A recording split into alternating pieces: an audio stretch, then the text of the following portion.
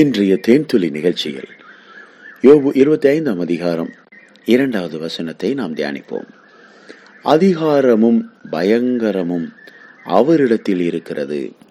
அவர் தமது உன்னதமான ஸ்தலங்களில் சமாதானத்தை உண்டாக்குகிறார். எனக்கு அன்பானவர்களே, தமது உன்னதமான ஸ்தலங்களில் அவர் சமாதானத்தை உண்டாக்குகிறார்.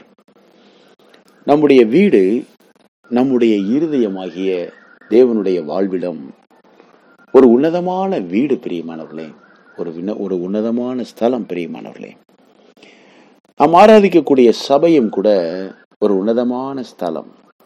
உன்னதங்களில் வீற்றிருக்கிற தேவன் இங்கே தானே வந்து வாசம் பண்ண விரும்புகிறார். முதலாவது தேவனுடைய வாழ்விடமாக தேவன் தம்முடைய ஆவியை நமக்குள் ஊற்றினாரே, மனிதனை ஜீவ சுவாசத்தை உடையவனாக ஜீவ ஆத்துமாவாக மாற்றினாரே, அந்த ஜீவ ஆவிக்குள்ளாக அவர் கலந்து இணைந்து வாழ விரும்புகிறார். ஏனென்றால் தேவன் ஆவியா இருக்கிறார். தேவனை தொழுது கொள்கிறவர்கள் ஆவியோடும் உண்மையோடும் அவரை தொழுது கொள்ள வேண்டும். தேவன் ஆவியானவராக இருக்கிறபடினாலே மனிதனுடைய ஆவிக்குள் தான் அவரால் கலந்து இணைந்து வாழ முடியும். அதை தேவன் விரும்புகிறார்.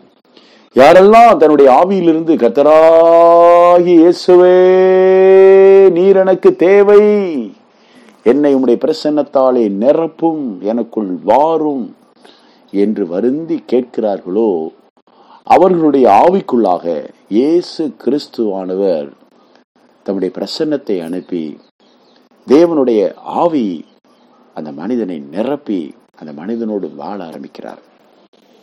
தேவனுடைய ஆவியானவர் நமக்குள் வாழ ஆரம்பிக்கிறார். இது ஒரு உன்னதமான ஸ்தலமாக மாறுகிறது. உன்னதங்களில் வீற்றிருக்கிறவருடைய ஆவி மனிதனுக்குள் வந்து வாசம் பண்ணுவது என்றால் எவ்வளவு அருமையானது, எவ்வளவு வல்லமையானது, எவ்வளவு அற்புதமானது. யோசித்து பாருங்கள். இந்த உலகத்தில் இருக்கிற ஒரு சராசரி மனிதன் எத்தனையோ துன்பங்களை அனுபவிக்கிறார். ஆனால் தேவனுடைய ஆவியானவர் நடக்க வேண்டிய வழியை காண்பிக்கிறார். அந்த மனிதனுக்காக விண்ணப்பம் பண்ணுகிறார், ஆலோசனை கொடுக்கிறார். அந்த மனிதன் எப்படி வாழ வேண்டும் என்று அவர் கற்றுக் கொடுக்கிறார். அவர் ஒரு தேற்றரவாளனாக, உதவியாளராக இருந்து மனிதனுக்குள்ளேயே இருந்து மனிதனுக்கு உதவி செய்கிறார். இது மிக அற்புதமானது பிரியமானவர்களே. தேவன் மனிதனானார். அந்த மனிதன் மனிதனுக்குள் இருந்து மனிதனுடைய பொல்லாத வழிகளில் இருந்து விடுபட்டு வாழ்வதற்கு ஒத்தாசை அனுப்புகிறார். உங்களுக்கும் எனக்கும் இப்படிப்பட்ட ரட்சிப்பின் வாழ்க்கை மிக அவசிய தேவை பிரியமானவர்களே. நீங்களும் நானும் தேவனுடைய ஆவியானவரை பெற்றுக்கொள்ள வேண்டும். பெற்றுக்கொண்டவர்கள் பெற்றுக்கொண்ட ஆவியை அனல் மூட்டி எழுப்ப வேண்டும். தேவனுடைய ஆவியானவரோடு இசைந்து வாழ வேண்டும். எவர்கள் ஆவியினாலே நடத்தப்படுகிறார்களோ அவர்கள் தேவனுடைய புத்திரர் எனப்படுவார்கள். நீங்களும் நானும் தேவனுடைய புத்திரர்களாக இருக்கிறோம்.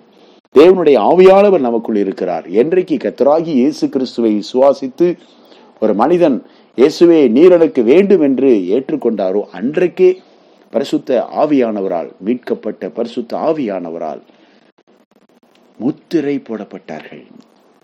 ஆம் பிரியமானவர்களே, நீங்கள் மீட்கப்பட்டீர்கள் என்பதற்கு அடையாளமாக அவர் உங்கள் அச்சாரமாக இருக்கிறார்.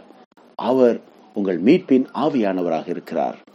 இது அற்புதமானது பிரியமானவர்களே. இப்போது அந்த மனிதனுடைய அந்த வாழ்விடம் அது உன்னதமான ஸ்தலமாக மாறுகிறது. இந்த மனிதன் வாழக்கூடிய குடும்பம் கூட அது உன்னதமான ஸ்தலமாக மாறுகிறது.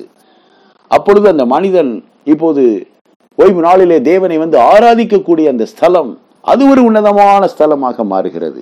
பாருங்கள், இப்போது அந்த உன்னதமான ஸ்தலத்தில் தேவன் தம்முடைய சமாதானத்தை உண்டாக்குகிறார். உண்டாக்குதல் என்றால் இல்லாத ஒன்றை அந்த இடத்திலே தேவன் இருக்கும்படி செய்கிறார். பிரியமானவர்களே, கர்த்தராகிய இயேசு கிறிஸ்து இப்படி சொல்கிறார், சமாதானம் பண்ணுகிறவர்கள் பாக்கியவான்கள், அவர்கள் தேவனுடைய புத்திரர் எனப்படுவார்கள். ஆம், நீங்களும் நானும் சமாதானம் பண்ணுவதற்காகவே அழைக்கப்பட்டிருக்கிறோம். நீங்களும் நானும் தேவனுடைய பிள்ளைகளாக அழைக்கப்பட்டிருக்கிறோம். ஆம் பிரியமானவர்களே, நம்முடைய வீட்டிலே, நம்முடைய சபையிலே, நம்முடைய தேசத்திலே, நாம் இருக்கிற இடத்திலே நாம் சமாதானத்தை உண்டாக்க வேண்டும். தேவன் தம்முடைய சமாதானத்தை நமக்கு கொடுத்திருக்கிறார். உலகம் கொடுக்கிற பிரகாரம் நான் கொடுக்கிறதில்லை, என்னுடைய சமாதானத்தையே நான் உங்களுக்கு கொடுக்கிறேன் என்று இயேசு சொன்னதை நாம் நினைவில் கொள்ள வேண்டும். இப்பொழுது கர்த்தராகிய இயேசு கிறிஸ்துவுக்குள் இருந்த அந்த சமாதானத்தை ரட்சிப்பை பெற்ற நீங்களும் நானும் பெற்றிருக்கிறோம். ஆகவே இந்த சமாதானத்தை நம்முடைய வீடுகளில் நாம் உண்டாக்க வேண்டும். சமாதான குறைச்சல பிசாசு உண்டாக்குவா. சமாதானத்தை நீங்களும் நானும் உண்டாக்கணும். பிரியமானவர்களே, நீங்களும் நானும் சமாதான காரணர்களாக இருக்கிறோம், சமாதான காரணிகளாக இருக்கிறோம். சமாதானத்தை உண்டாக்குவதற்காகவே இயேசு வந்தார். சமாதானத்தை இழந்த சீஷர்களை இயேசு சந்தித்த போதெல்லாம் பீஸ் பி வித் யூ, உங்களுக்கு சமாதானம் உண்டாவதாக என்று இயேசு கிறிஸ்து அவர்கள் வாழ்த்துதல் சொன்னார். இயேசு கிறிஸ்து சமாதான பிரபு என்று அவருக்கு பெயர். சமாதானத்தை கொடுப்பதற்காக வந்த இயேசு கிறிஸ்து. இன்றைக்கும் அநேக பொது நிகழ்ச்சிகளில் புறாவை பறக்க விடுவார்கள். காரணம் சமாதானம், பீஸ் என்ற அர்த்தம். இயேசு கிறிஸ்துவே பரிசுத்த ஆவியானவராக புறாவின் ரூபம் கொண்டவராக ஆவியானவர் இயேசுவின் மேல் அமர்ந்ததை நாம் வாசிக்கிறோம். இது ஒரு சமாதானத்தின் அடையாளத்தை குறிக்கிறது. ஆம் பிரியமானவர்களே, தேசத்திற்குள் சமாதானத்தை கொடுக்கிறவர், குடும்பங்களுக்குள் சமாதானத்தை கொடுக்கிறவர், சபைகளுக்குள் தேவ சமாதானத்தை அனுப்புகிறவர் இன்றைக்கு நம்முடைய உள்ளங்களில் சமாதானத்தை அனுப்பியிருக்கிறார். நாம் சமாதானத்தை பெற்றிருக்கிறோம். சமாதானத்தை உண்டாக்குகிறவர் நமக்குள் இருக்கிறார். நாம் இருக்கிற இடங்களில் யாவரோடும் சமாதானமாய் இருக்க கடவோம். ஆண்டவர் இயேசுவின் நாமத்தில் உங்களை ஆசீர்வதிக்கிறோம். நீங்கள் கர்த்தரால் ஆசீர்வதிக்கப்பட்டவர்கள். இயேசுவின் நாமத்தில் மனத்தாழ்மையோடு வேண்டிக் கொள்கிறோம். நல்ல பிதாவே, ஆமென்.